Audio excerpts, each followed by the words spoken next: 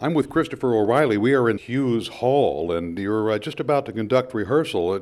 People who listen to From the Top are probably tempted, at least some of them, to say, well, this is just the next great 9-year-old performer who's going to disappear in 3 weeks. But the mission of From the Top is far more than that.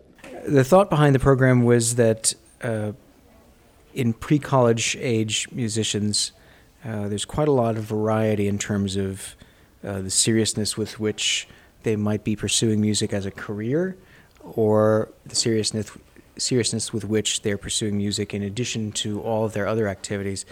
And one had the impression that the kind of media attention lavished on, say, high school athletes was quite a lot more magnificent than that lavished on teenage musicians.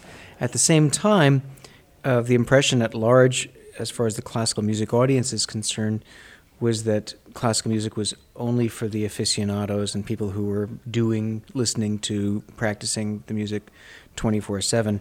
And the kids on our show are actually a very good example. They're emissaries of the music, but they also have a normal childhood. These are musicians who also do other fun things as kids.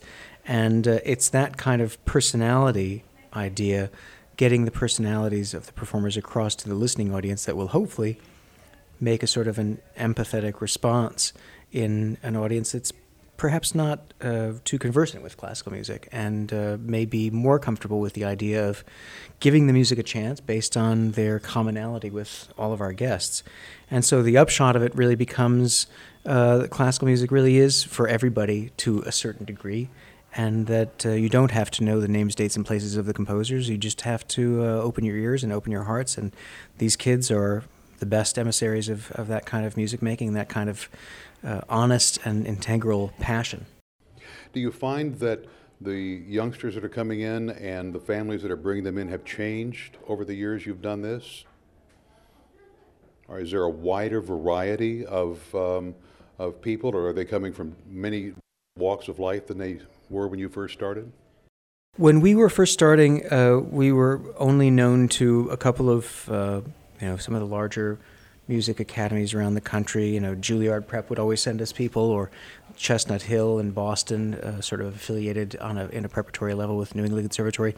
But even though we weren't too well known on a national basis, we were also still getting a lot of guests from lots of small towns all over the country, which spoke, I thought, quite eloquently and enthusiastically to the idea that regardless of music's position in the public school system, there's been a private network of music teaching all over the country, large cities, small towns, literally in every pocket of the United States, that's been doing a phenomenal job preparing musicians. If there's an interest, if there's a passion, if there's a curiosity about music, there have always been private music teachers ready to give these kids a chance. And now you have an opportunity really to give them an even more intimate look at these youngsters as you get into television. They get to see another dimension of the program.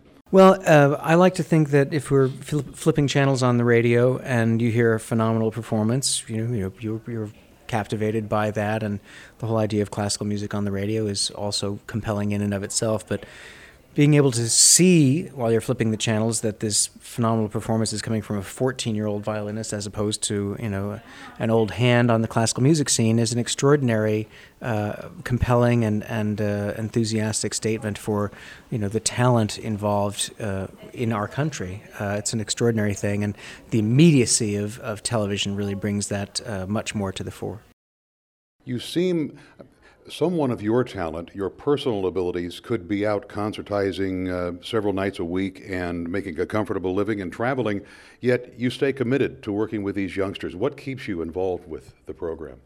Well, I still do lots and lots of concerts all the time, but being on my own quite a lot of the time, you fall into personal habits of playing, and I've always enjoyed chamber music collaboration of all sorts, and what makes being with the kids and From the Top so fresh to me is just being open to the possibility of different, dancing with different partners, different sorts of rubato, different senses of phrasing, that I think, always teaches me something new. It doesn't matter that, I'm dealing with a 14-year-old, 15-year-old collaborator. They have a different sensibility. They've prepared their piece to an extraordinary high degree, and so there's always something to be learned from that kind of immersion, even somebody at my advanced age. I think I just got another gray hair after you said that. And you are one, your ears are always tuned for something. I was just listening to your new recording, which has slid back over here.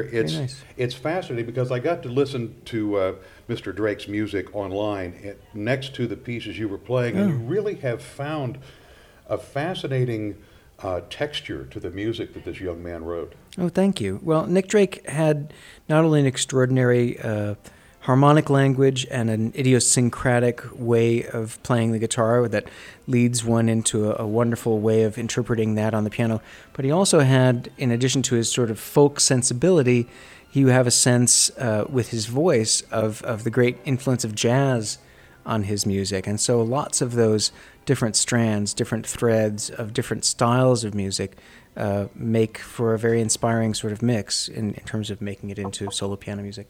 He seemed to be a gentle soul, certainly a troubled soul, and that really comes through. Yeah, I think very, very quiet, sort of singing to himself almost, even in his studio recordings, and wasn't somebody who did a lot of live performance. But I think, again, the music stripped of its lyrics and stripped of Nick Drake's voice, I'm able to concentrate solely on the music, and some of it can be rather enthusiastic and ebullient and exhilarating in and of itself, and so that gives me a different sort of point of departure, a different point of reference about the music. I think it's helpful. I know you need to get off to rehearsal, so one final comment from you, if I could, about the program you have going here in Columbus. You have a great group of kids up there, from what I can see. We have a couple of friends from the past. Those of you who are watching From the Top live at Carnegie Hall on PBS will soon be able to see the two string quartets we have on this show. One is known as Opus, the other is Serafina, and we're doing a little bit of good-natured competitiveness, although not on a musical basis, I'm happy to say.